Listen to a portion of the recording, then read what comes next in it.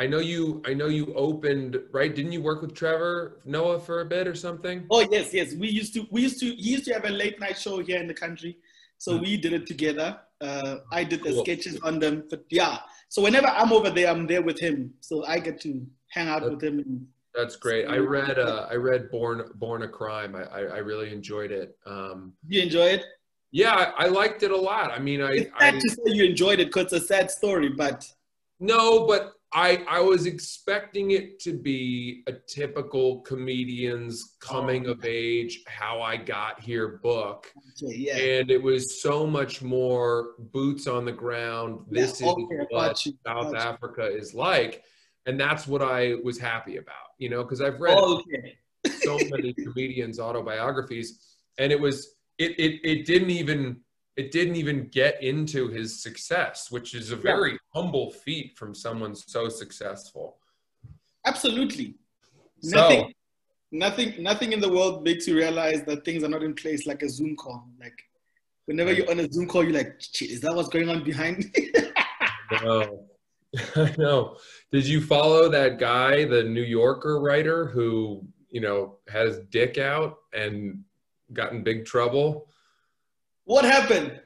So I honestly, I mean, I don't really understand. It, like he was on a meeting or something, and he had his dick out, and it's like I don't know if he was masturbating or just really careless. He claims he thought his screen was off. I've never come within 100 yards of making that mistake. You know what like if we're here right now like this and maybe the two of you started talking and I didn't need to speak for a while, Yeah, there's no moment where I'm like, this is a good time to take my dick out, you know? Like, I'm safe. I don't get that. I don't know why he like you gotta leave the room. Like why risk it, you know? I think he's just a closet exhibitionist. I think he's always wanted to do it. It's like perhaps that scene in I don't know if you've watched Silicon Valley. Yes, I love that show.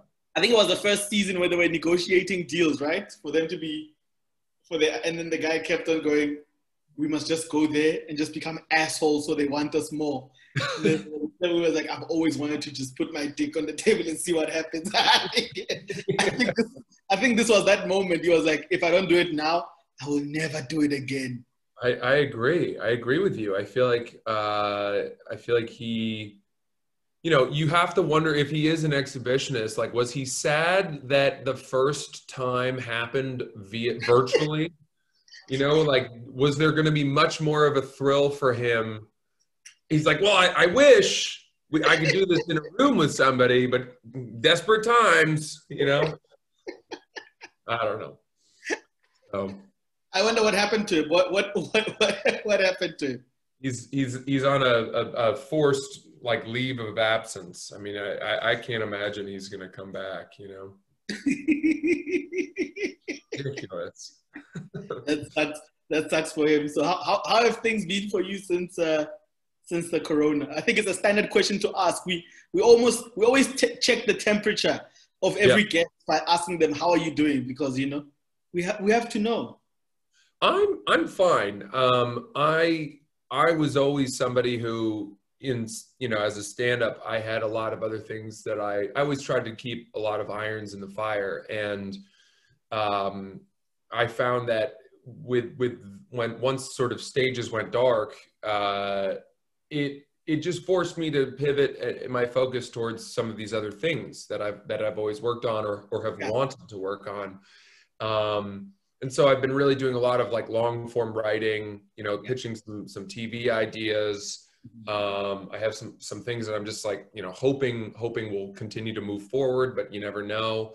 yeah, Um, and I've always had my job, which is writing for Bro Bible, and I'm very grateful that has, you know, kept me sane, because having a commitment each day and everything else means that instead of waiting around until 7 o'clock to do your spots, you're You know, you're occupied. Yeah. And I genuinely worry about the sanity of people I know for whom that like 7 to 11 p.m. window in New York was their whole day of work. Yeah. Yeah. I always say what lockdown has done for people, it turned them into social activists. It turned them into part-time lawyers because all of a sudden everyone knows everything about the law.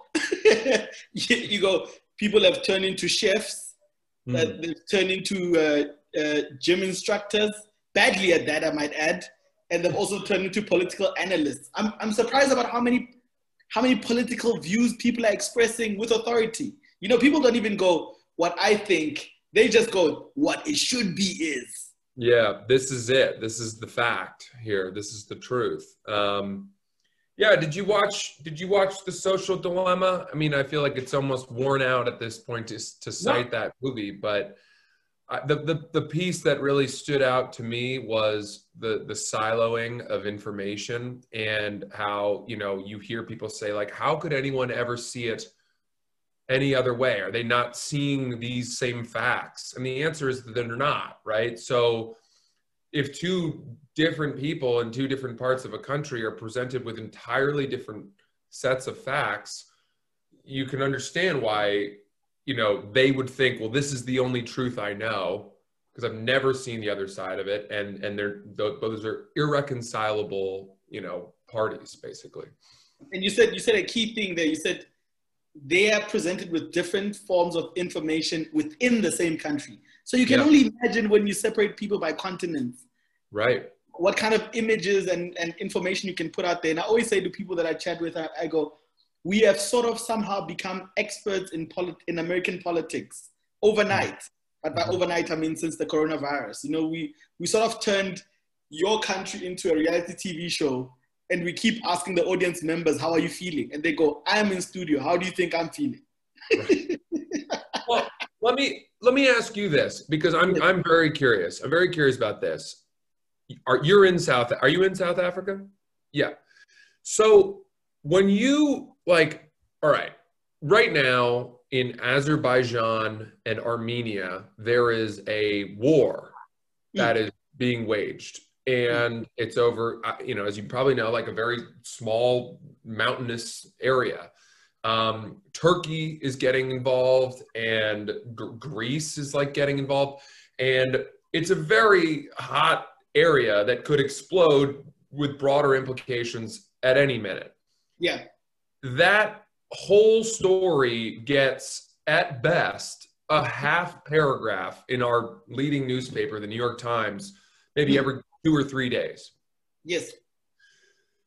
And I'm wondering if in South Africa, you know, how much does like Donald Trump and, you know, our Supreme Court Justice nominee, Coney Barrett, and election stuff in America, how much does that garner the attention of South African media and news outlets?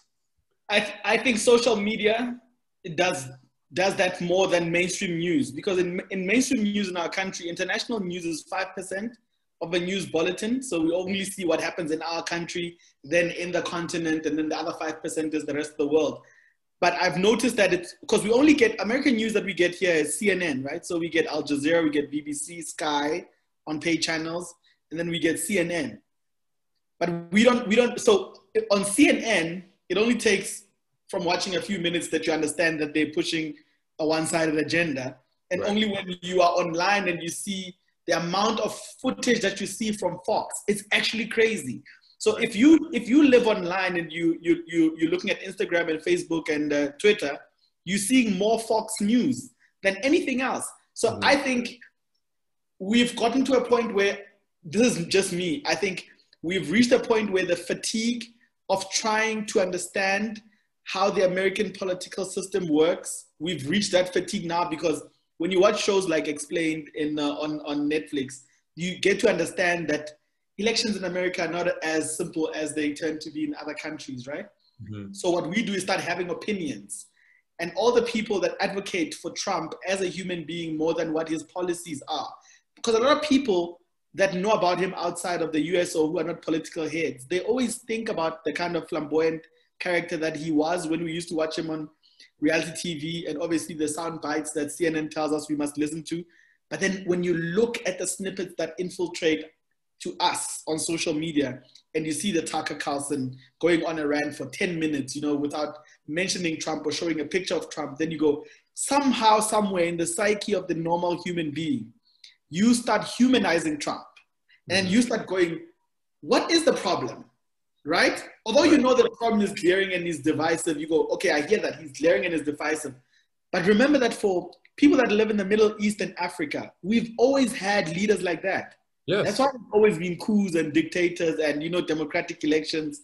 And I always go to people, haven't we reached a point where we, the world, are becoming the same as what we used to say America was in the 90s or throughout time, when with Saddam Hussein and all the other dictators that they've toppled, because the people in that country seem to have been fine with the system. But for them, for America, who seemed to at that time representing the whole world, said, we don't want this guy. So I say to people, if people vote for him, who are we outside to say he shouldn't be in power, right? Oh, interesting. Right. Yeah. You don't expect that. You'd hardly think that, you know, if Trump were to win re-election, that the Vietnamese would somehow come in and be like, we don't like this guy, you know, like, I don't see that happening, but it's a great, sorry to cut you off. The world want. Yeah, but here we are, Francis, all the way in South Africa, wherever. We are sitting here going, Trump must never win the elections. But I'm like, what policies does he put into place that affect me directly?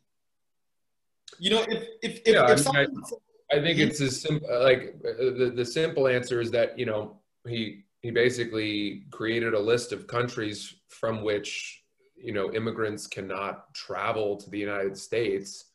And obviously South Africa is not on that list, but Iran, you know, I have a friend who is married an Iranian woman.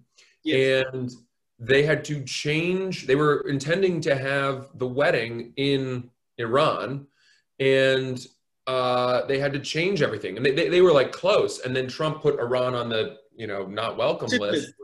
Yeah. And so everyone feared, like her entire extended family was here in the United States, and they feared that if they went to Iran to this wedding, they wouldn't be able to come back to their homes. So they had to change the wedding and had it in France, where it was like more romantic. Oh, yeah, more like the middle ground. You know? So, I mean, things like that. I'd never seen that before. So I always go, the conversation about American elections for me is always depending on who you're talking to. So if you're talking to immigrants, they have their own axe to grind with his policies, and they won't focus on anything else. If you're talking to African Americans, they're obviously talking about the ill treatment that happens to African Americans regarding police and law enforcement. When you're talking to rich people, they think about how it's going to benefit them in the long run with their businesses and tax and all of that. Then you go, I always look at America, and the world does as well. And even Americans inside look at it like, I always make the analogy of it's Disneyland that has all of a sudden put a height and age restriction on rides that people enjoy. So people go, hey, I love this country because I can just come in. The only thing that's affecting me is the fact that I just can't come in here anymore. Other people are going, no, we actually being killed by a system that's not being stopped by someone in charge. Other people are going, I've got millions of dollars stashed somewhere. Is this guy going to protect my money? So everyone here is in this queue to get on this ride. And there seems to be a hindrance. And there's a few people that are just the right age and the right height that skate through. And those are the people that are not saying anything. Those are the people that are going, oh, really? Is it that bad? And I think they've also learned just to agree. Because I was saying, remember that with any oppressive system, you need people who are complicit with the system, but also remain complicit anonymously. So if you are in Manhattan and you confront someone about voting, do you really think they'll say they're a Trump supporter? But when they reach the ballot box, they will express themselves there. Yeah, but I don't necessarily mind that, and let me qualify why. the fact, like, democracy in and of itself is the right for everybody to have a vote, right? Absolutely. And I think you can extend that to say that everyone has the right to vote, and they also have the right to not tell people who they vote for. Yes. And there's a reason why voting booths have sliding curtains, like their dressing rooms. There should be some privacy. I don't like the question, who are you voting for? Yeah. I don't want to be asked that. I think it's a personal choice, because the moment you say that, then people make all these kinds of extensions or extrapolations from, like, well, if you're voting for this person, that means you don't care about abortion rights. Yeah. Or, like, it's like, whoa, hold on a second. Like, Did we don't get there? ask me, I think that people should be allowed to vote, secretly. And I know that people asking me that question, my answer, inevitably, I'm going to vote for Biden, would make them happy. Like, usually the people who are asking me that question, that I would give them the answer they want to hear, but I'm still not going to tell them. Yeah. Because it's like, none of your fucking business. Like, why don't bring that up right now. I don't know. That's just how I feel. Yeah. It's almost like we cherry pick the parts of democracy that we like. Yeah. Then we put away the ones that we don't like. So and it's okay to disagree with the leadership. This goes for any country in the world. By the mere virtue of the fact that there's an opposing party whenever you are voting for someone or electing someone to power, it means there are people that are going to be displeased.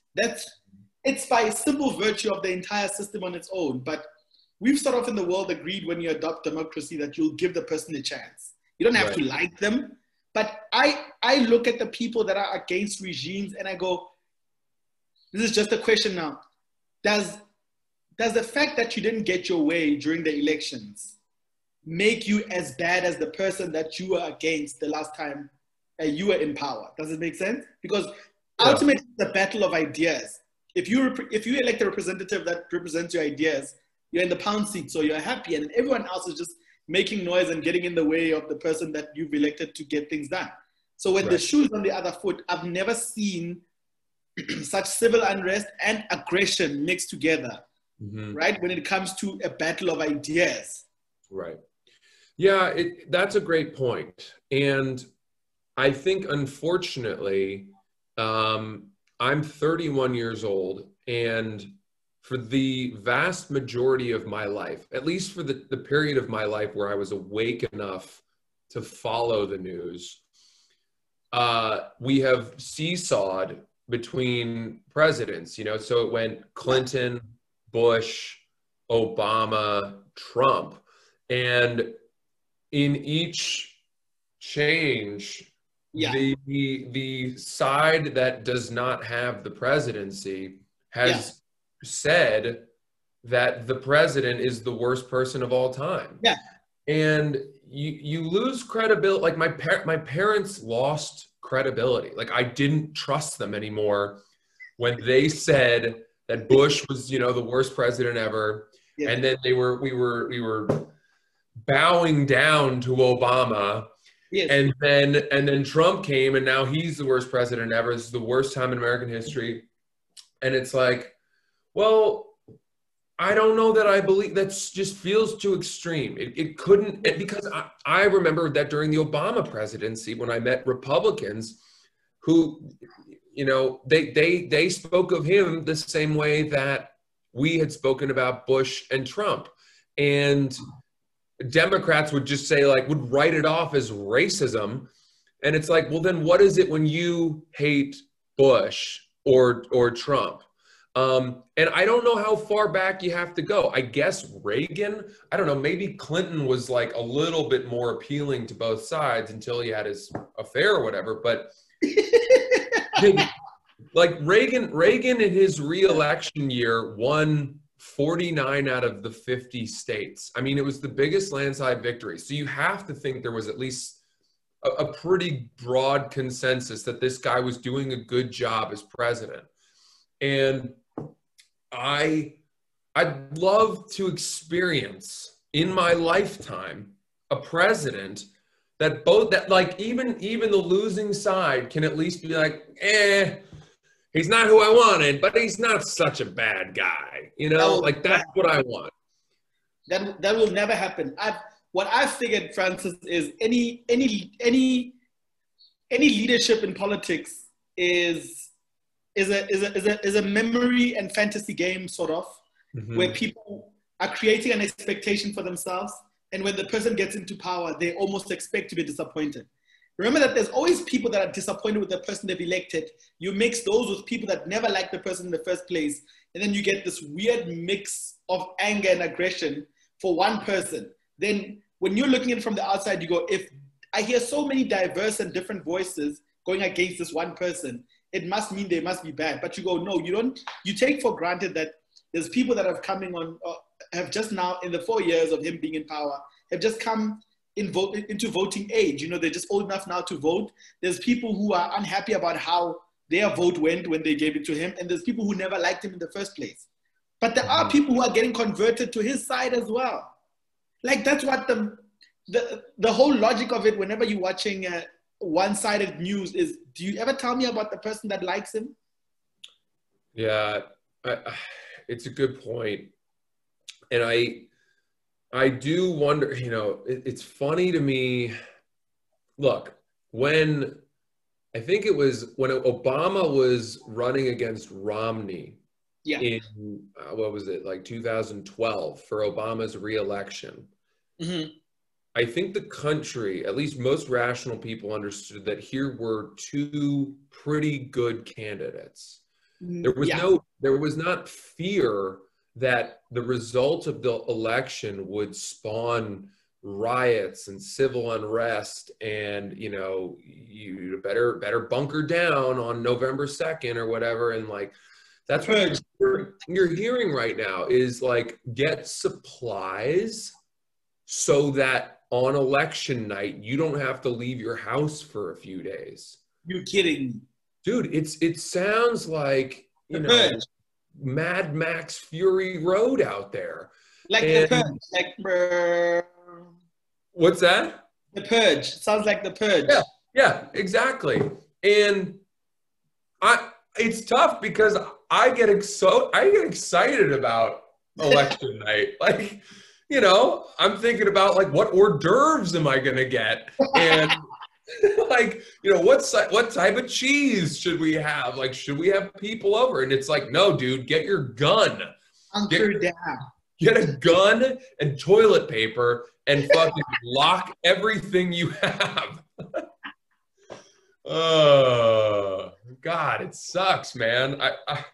I love voting. Democracy's great. You know what I mean? Like, it's fun getting a little sticker and letting everyone know, like, I voted, you know? It's like, it used to be fun. When I turned 18, I was more excited about being able to vote than I guess, buying cigarettes or pornography or whatever. Really? You were excited about actually getting out there and casting your vote?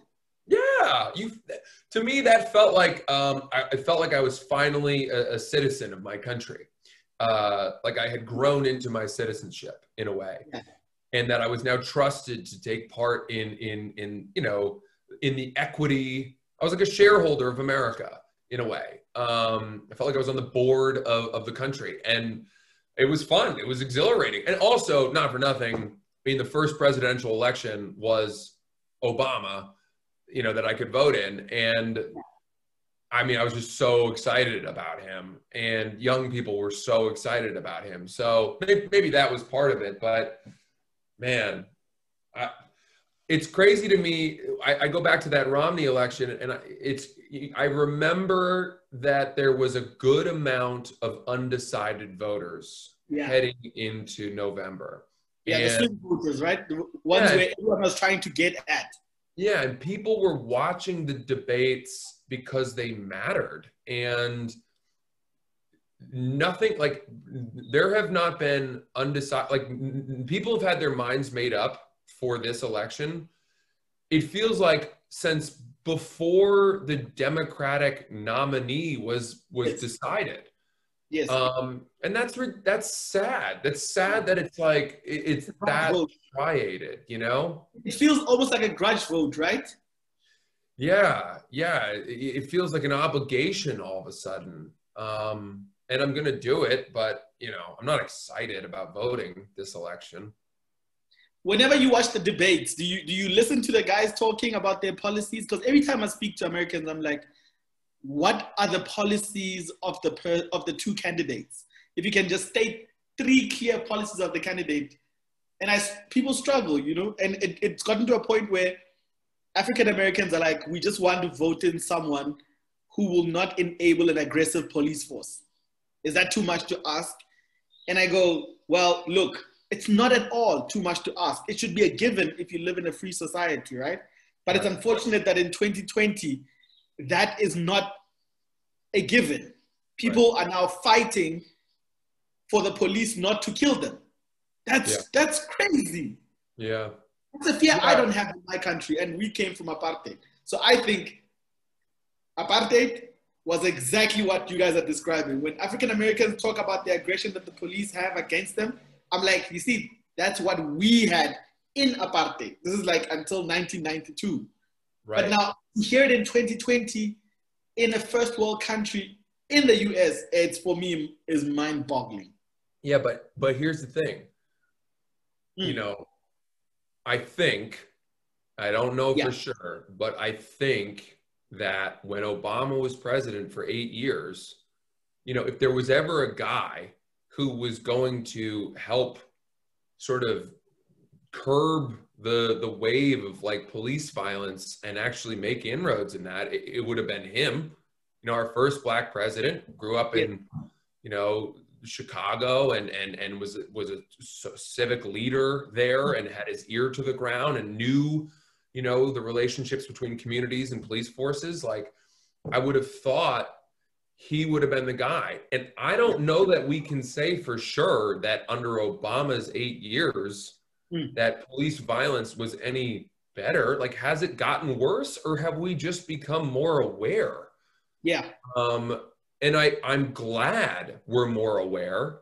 And I don't think that Trump's response to it is helping at all.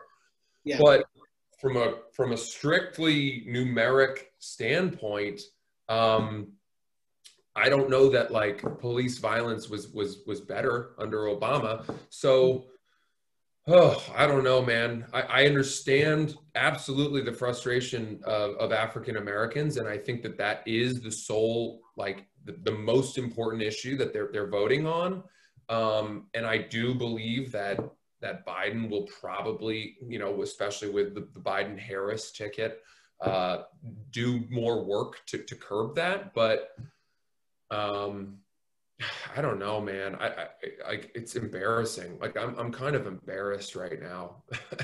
That's how every American I've spoken to feels like. What the example that you've just made now about police brutality during one administration versus another reminds me of a conversation that we're having now in South Africa, where during apartheid, obviously, so the transition of apartheid came from when South Africa was a British colony to when it was given to Afrikaans people, and Afrikaans people ran it.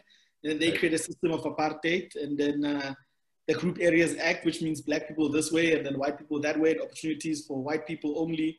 And then that system was obviously toppled over by the release of Nelson Mandela with our first democratic elections. Yeah. The group black people were allowed to vote, right?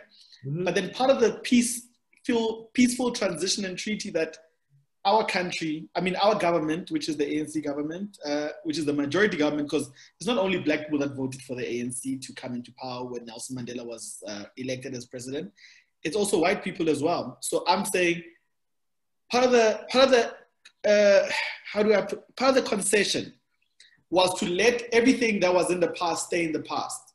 So you're not going to prosecute people that were working for arms of state, for example. Mm-hmm. Right? We're not going to prosecute politicians and put them in a kangaroo court, because that would turn our country and give it civil unrest just like the rest of Africa did. So we decided to do a forgive and forget, but let's just move forward and start again, right? Yeah. But there was a lot of corruption, obviously, as there would be with any government, where resources of the state were spent to other people and they kept those resources, but there was never a commission of inquiry. So now the debate is, we've had 4 democratically elected presidents. The last one that we had before this one was on a rampage for 8 years, and him and his friends and cronies were just looting state coffers. You know, they just went berserk. Not even a joke. So the new president now instituted a state inquiry that looks into the corruption that took place. And bear in mind, they're all from the same political party, which, if you think about it, is unheard of, because you think they'd cover for each other, but he didn't. You know, he wanted to do things the right way. And now people are saying, why is the persecution to black politicians, facing black politicians now, and prosecution that is going to follow afterwards, yo? So I'm saying it's not persecution, it's just justice, and it's how things should have been. And now people are saying, no, how come you've let the old government do what it did and no one ever held them to account? And I always say, it was a concession for us to have a peaceful transition. Yeah. You know, so that looting happened then. This that happens now when you're stealing from your own people. Right. You know, so it's a difference between knowing and not knowing. Right. And also the exposure to the fact is now that gives people the right to get on a soapbox and compare the two administrations. And I'm like, you can't compare the two. Right. Well, you know, and correct me if I'm wrong, but it seems like South Africa is a country of you know, before Mandela and after Mandela. I mean, that it almost completely redrew itself and you know, reshaped itself under his leadership. And you know, he was so noble and so forgiving and gracious, and you know, obviously like one of the great heroes of world history. And so once he set the new tone, you know, it was okay. Now we are a true democracy, and going forward, you know, it's not going to be a precedent of forgiveness for everything. It's like, we're clean now, and let's maintain this. So I'm glad to hear, you know, that there is some accountability being held that against who was the president of the last regime? Jacob Zuma. You mean the one that the inquiry is about now, mostly? Yeah. Mm-hmm. Jacob Zuma. Oh man, that guy was legendary. He was just our rock and roll president who just did what he wants. If you guys think Trump is bad, we've had Trump before you guys. Did people like him? I mean, was he popular? Yeah, people loved him. You know, people loved him, and as time went on, they were like, "No, we don't like you anymore," because they started realizing what he was doing. So when he got to step down way before his term was over. Mm-hmm. You know, because in our country, the party leader, if the party wins the elections, they become the presidential nominee. I mean, yeah, so that's like a parliament. It's almost like a prime minister. Yes, almost. But you have a true president, don't you? Yes, we have a true president. But remember, there's parties that contest the elections. Right. So right. In your country, you have Democrats and Republicans, you know, and then you have undecideds in between. But here we have, like in our ballot sheet, we have literally names and names and names of parties that elect a representative. So whichever party wins, they get to elect who they want to send out to become a president. But of course, we know in advance, because obviously they have a campaign trail. So what was unheard of was they actually took him out before time, right? So he still had another 2 years to go, but they were like, no, buddy, you have to hit the road now. So he had to step down.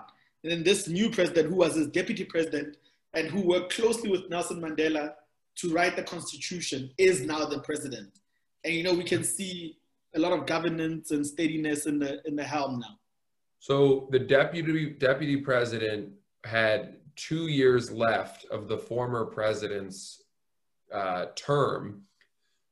Will he have to run for a re-election in 2 years, or did the clock reset? Like, how does that work? Well, the 2 years expired, and we voted him in anyway. Okay. He won, right? So he was our president by default, and then he became officially out, because people here love him. Big business loves him. The normal citizens love him, and obviously he handled coronavirus like a champ, you know. So we came out with largely unscathed. So he's the president. He's a hybrid of I guess it was only going to be a matter of time before we had a president like that, a guy who learned under Nelson Mandela and who also served under the most ridiculous president we've ever had. It was only bound to happen that he either becomes ultra corrupt or ultra noble. And he happens to be the latter, you know. So we are happy with having him. So when we're going to vote, we had that one choice of, we know he's our guy and we're going to put him in power. So whenever I think of Americans right now, I'm like, so whenever you guys look at Biden, do you guys look at him as he's the guy who's going to take us out of the shitty place that some people that don't agree with Trump's policies find themselves in? Or he's just a better him than the other guy? I think most Democrats view him as a placeholder and a necessary change from the way things are. I think there is a tacit understanding that this is all a setup for potentially Kamala to actually take over or in 4 years. I think that he's almost like just an interim president. If he wins, you know, he's said himself that he'll step down after 4 years. I don't think anyone has any faith that his brain will hold out long. Joe Rogan said it so well. He said that with Biden as president, it feels like going for a long walk in the woods with a flashlight whose batteries are dying. You just kind of like want to smack him in the head a couple times, be like, no, we're good. Let's keep going, you know? Like everyone I've talked to, when you ask any Democrat about their belief, you know, their trust that Biden has his brain together, they just say like, well, he'll have people around him, you know, who can kind of keep him on course. And it's like, I just picture like a kid with like a leash on him in a candy store, like get kept in the right aisle, you know, like, no, we're not going that way. You know, we're going, come on now. Like, I don't know, man. It's sad. It's so sad because we've had great leaders. We've had very presentable, eloquent people. Yeah. Again, I go back to the Romney-Obama election, or even the Obama-McCain election. That was at a time when McCain wasn't too old yet. You know, and you just like I don't know how we ended up going from this youthful, energetic, handsome black president to an election with 2 75 years or older or white guys, like who, you know, is this really the representation of the country? I mean, I don't know. But you see what being president did to Obama. It made him grow so old. You know, you look at him when he had swagger, when he was still campaigning on the campaign trail, and you look at him when he was saying goodbye, you're like, what the fuck? Yeah, but he got it back. He got it back. You know, he's out there kite surfing with Richard Branson. He's buying up townhouses in Washington, D.C. He's on speaking tours. He's, you know, making millions of dollars. He's fine. Meanwhile, Michelle is out selling out arenas, you know, maybe positioning herself for a run someday.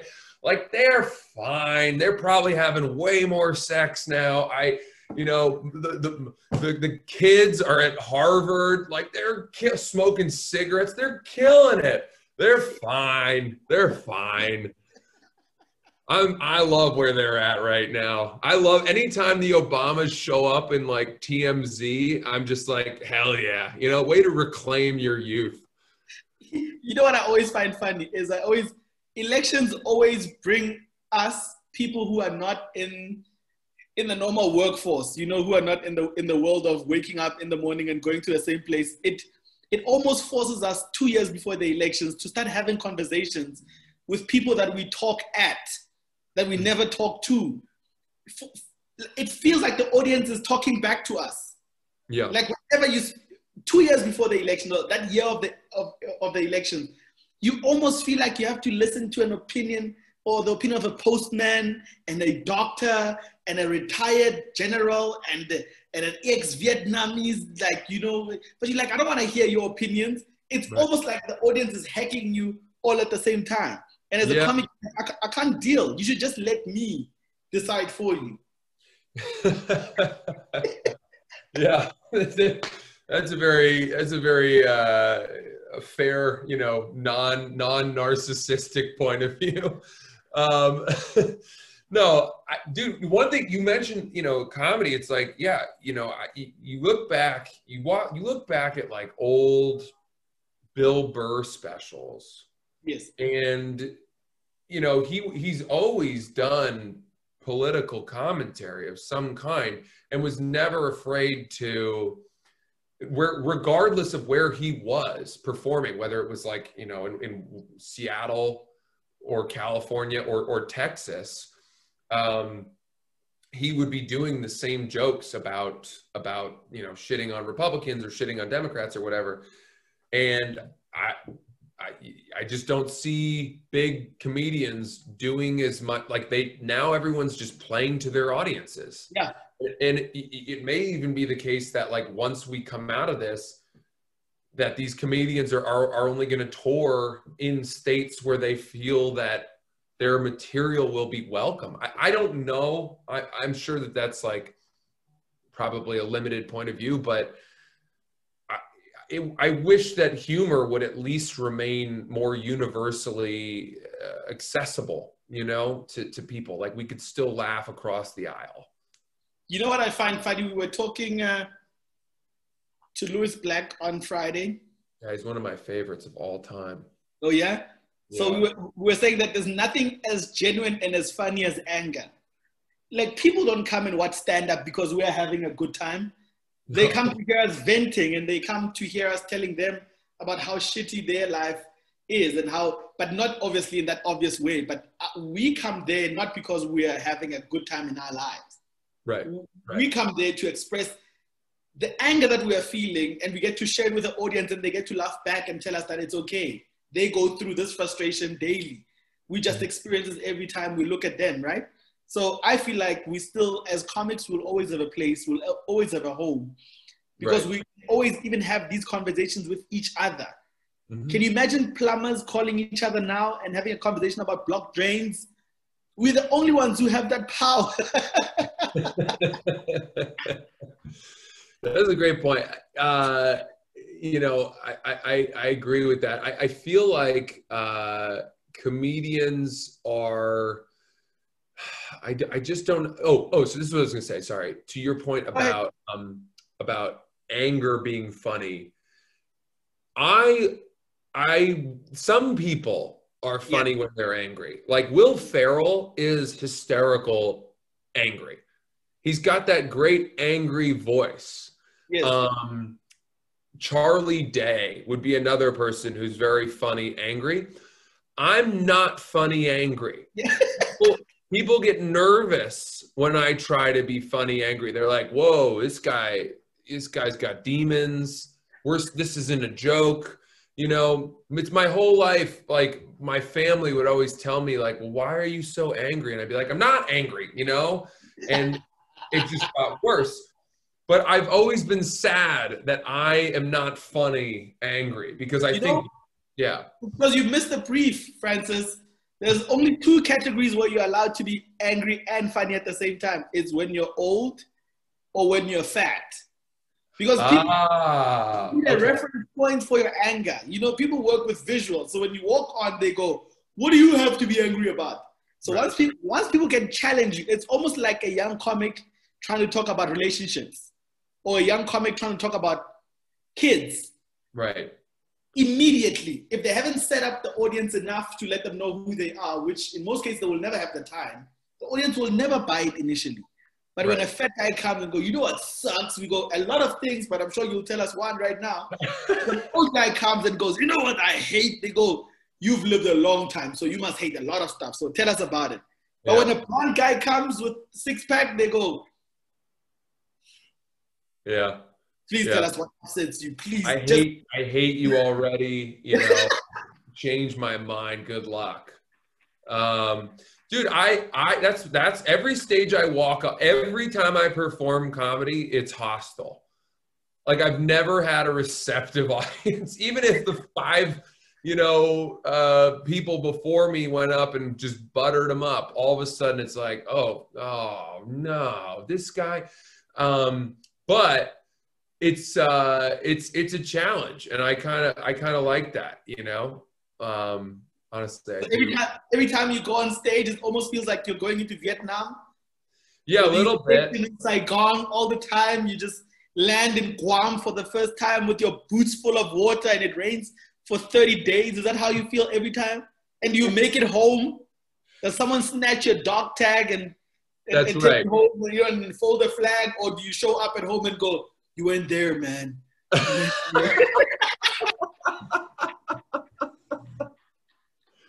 Oh man, yeah, I've got leeches in my Gucci slides. But dude, it's funny, because I think stand up right now, everyone's taking a beat and sort of considering like what's funny and what's not. I tried to do a bit about engagement rings, and I was working on it for a while about, where did it come from that a 28-year-old guy is all of a sudden expected to come up with $20,000? Like, how did we decide that he should have that money lying around at 26, 28, and people didn't like it.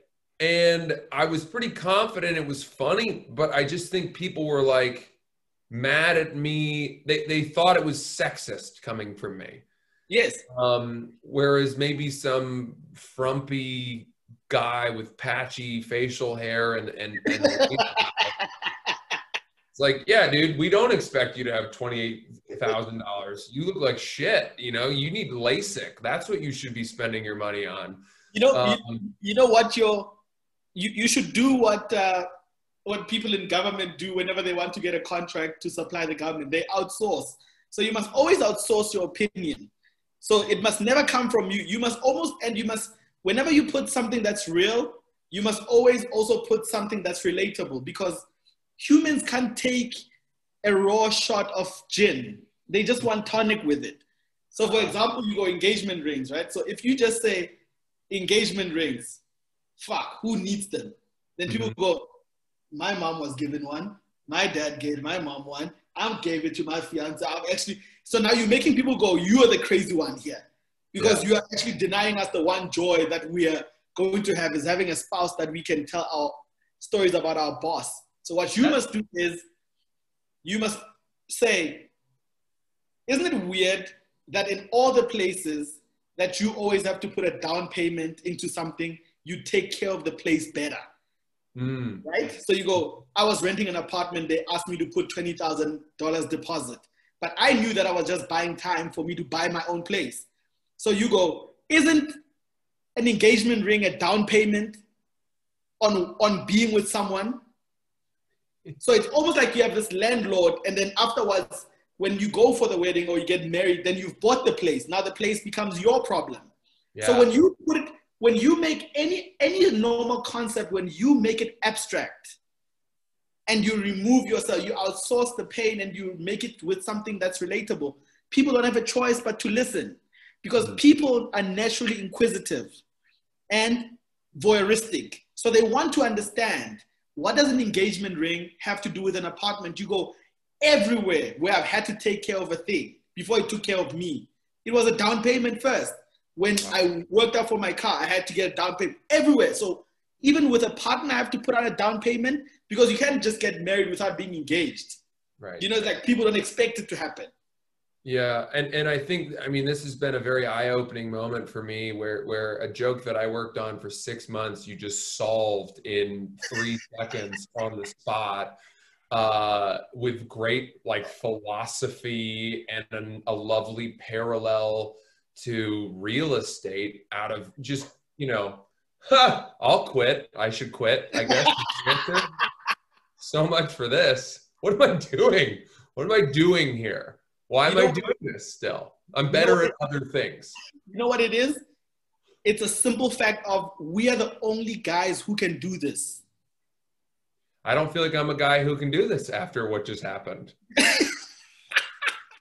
You know, it's funny you mentioned that. I've become very nostalgic about things that were not that long ago. Because you're over 30. Yeah, but like I've become nostalgic for like 7 months ago.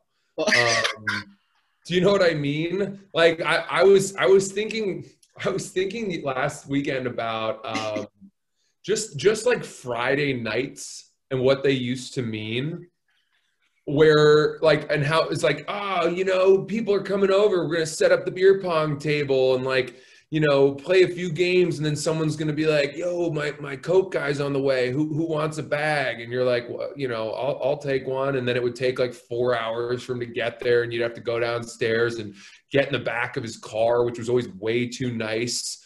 And you're like, how'd you get this car? Oh, you bought it with cash. That makes sense.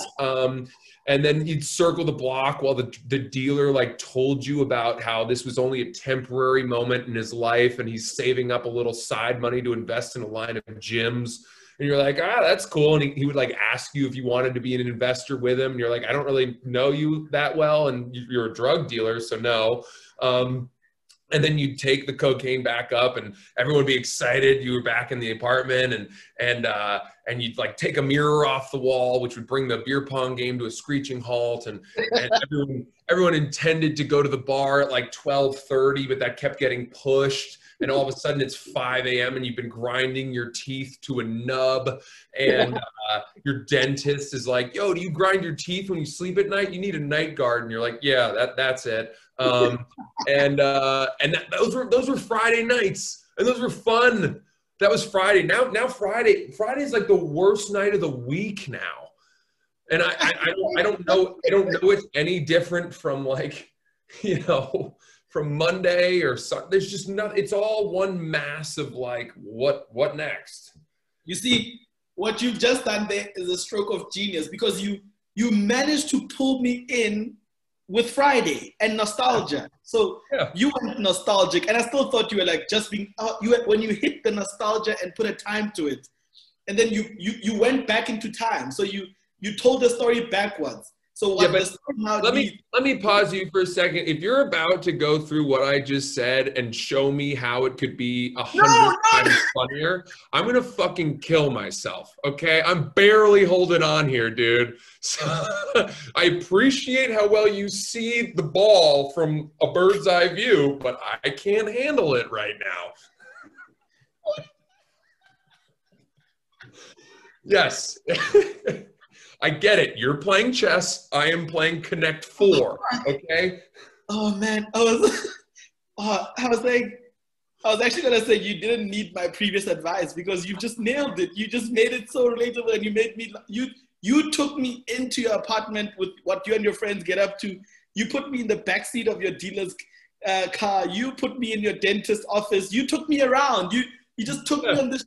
And I'm like, that shit is funny. Do you understand that that's a short film? I agree. This is in the words of Casablanca, the beginning of a beautiful friendship. This is great. Watch us get together though in person and fucking hate each other though. You know? Like a Tinder date. I didn't know you looked like that. Something gross. I don't know what it would be. Oh fuck! I don't know if Josh told you. We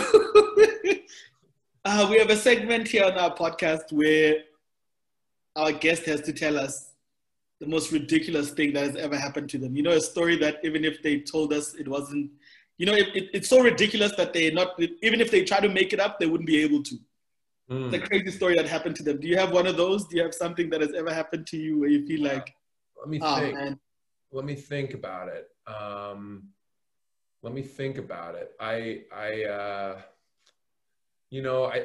My mind goes to, there was a guy who broke into my apartment when I first moved in here.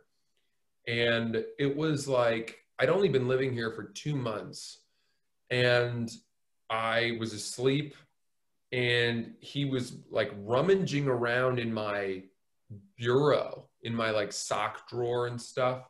And I opened the door to the bedroom, but I sleep naked. So I didn't have any clothes to put on to confront this home invader.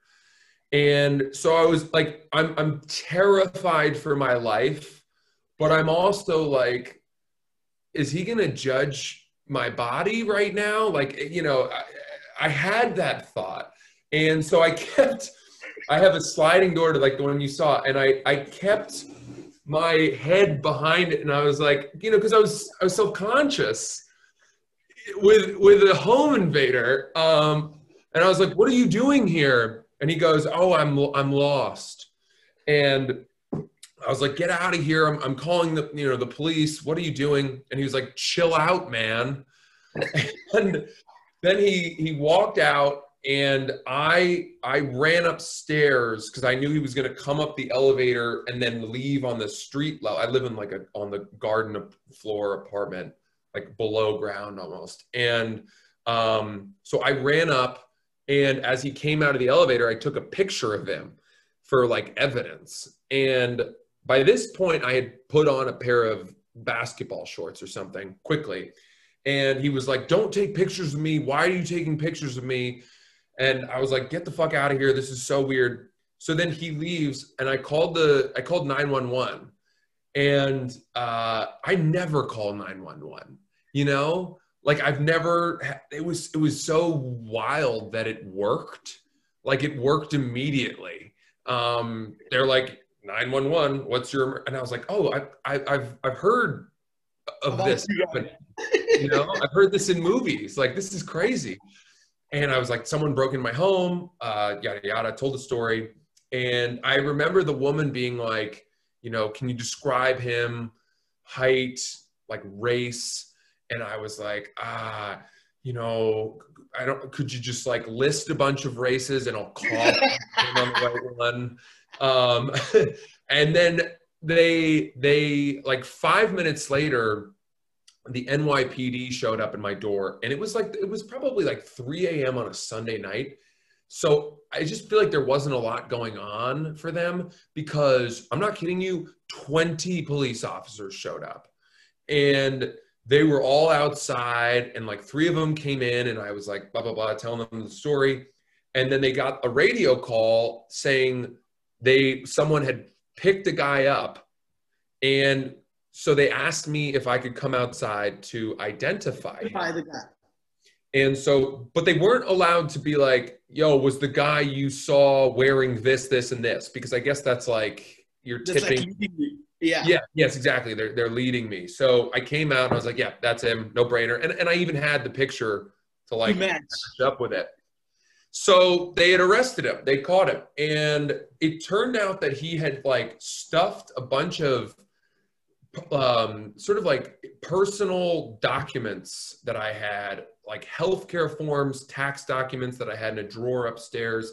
And he had stuffed them all into his pants. And he was like stealing or selling identities, which is actually really scary. Like the implications for that, you know, I would much rather that he had taken like an iPad or something. So I then had to testify in front of the grand jury. And I know this is like a longer story than you bargained for. No, go ahead. But I had to testify in front of the grand jury. And this is when I was I used to work at a company called Barstool Sports, which is like a sports media comedy company. And I had a radio show. And so like the next day, you know, I went in, I wrote a blog about the story. I was tweeting about it. I told the story on my radio show. I was even posting like Instagram jokes about it. And sure enough, I wrote like 5 minutes of material on it. There we go. But by the time that I went in to the district attorney's office to prep for the grand jury trial, the DA who was prosecuting the case sat me down and she said, listen, I've become aware that you're a comedian, and I've become aware of your social media presence. And every time you talk about this on your Twitter, your Instagram, your radio show, I have to turn that over to the defense as evidence. Not only is it like exhausting to have to keep up with how much you're talking about this, but it's becoming very difficult to paint you as a victim in this case because of how funny the things you're saying are. And I was like, thank you very much. I take pride in that.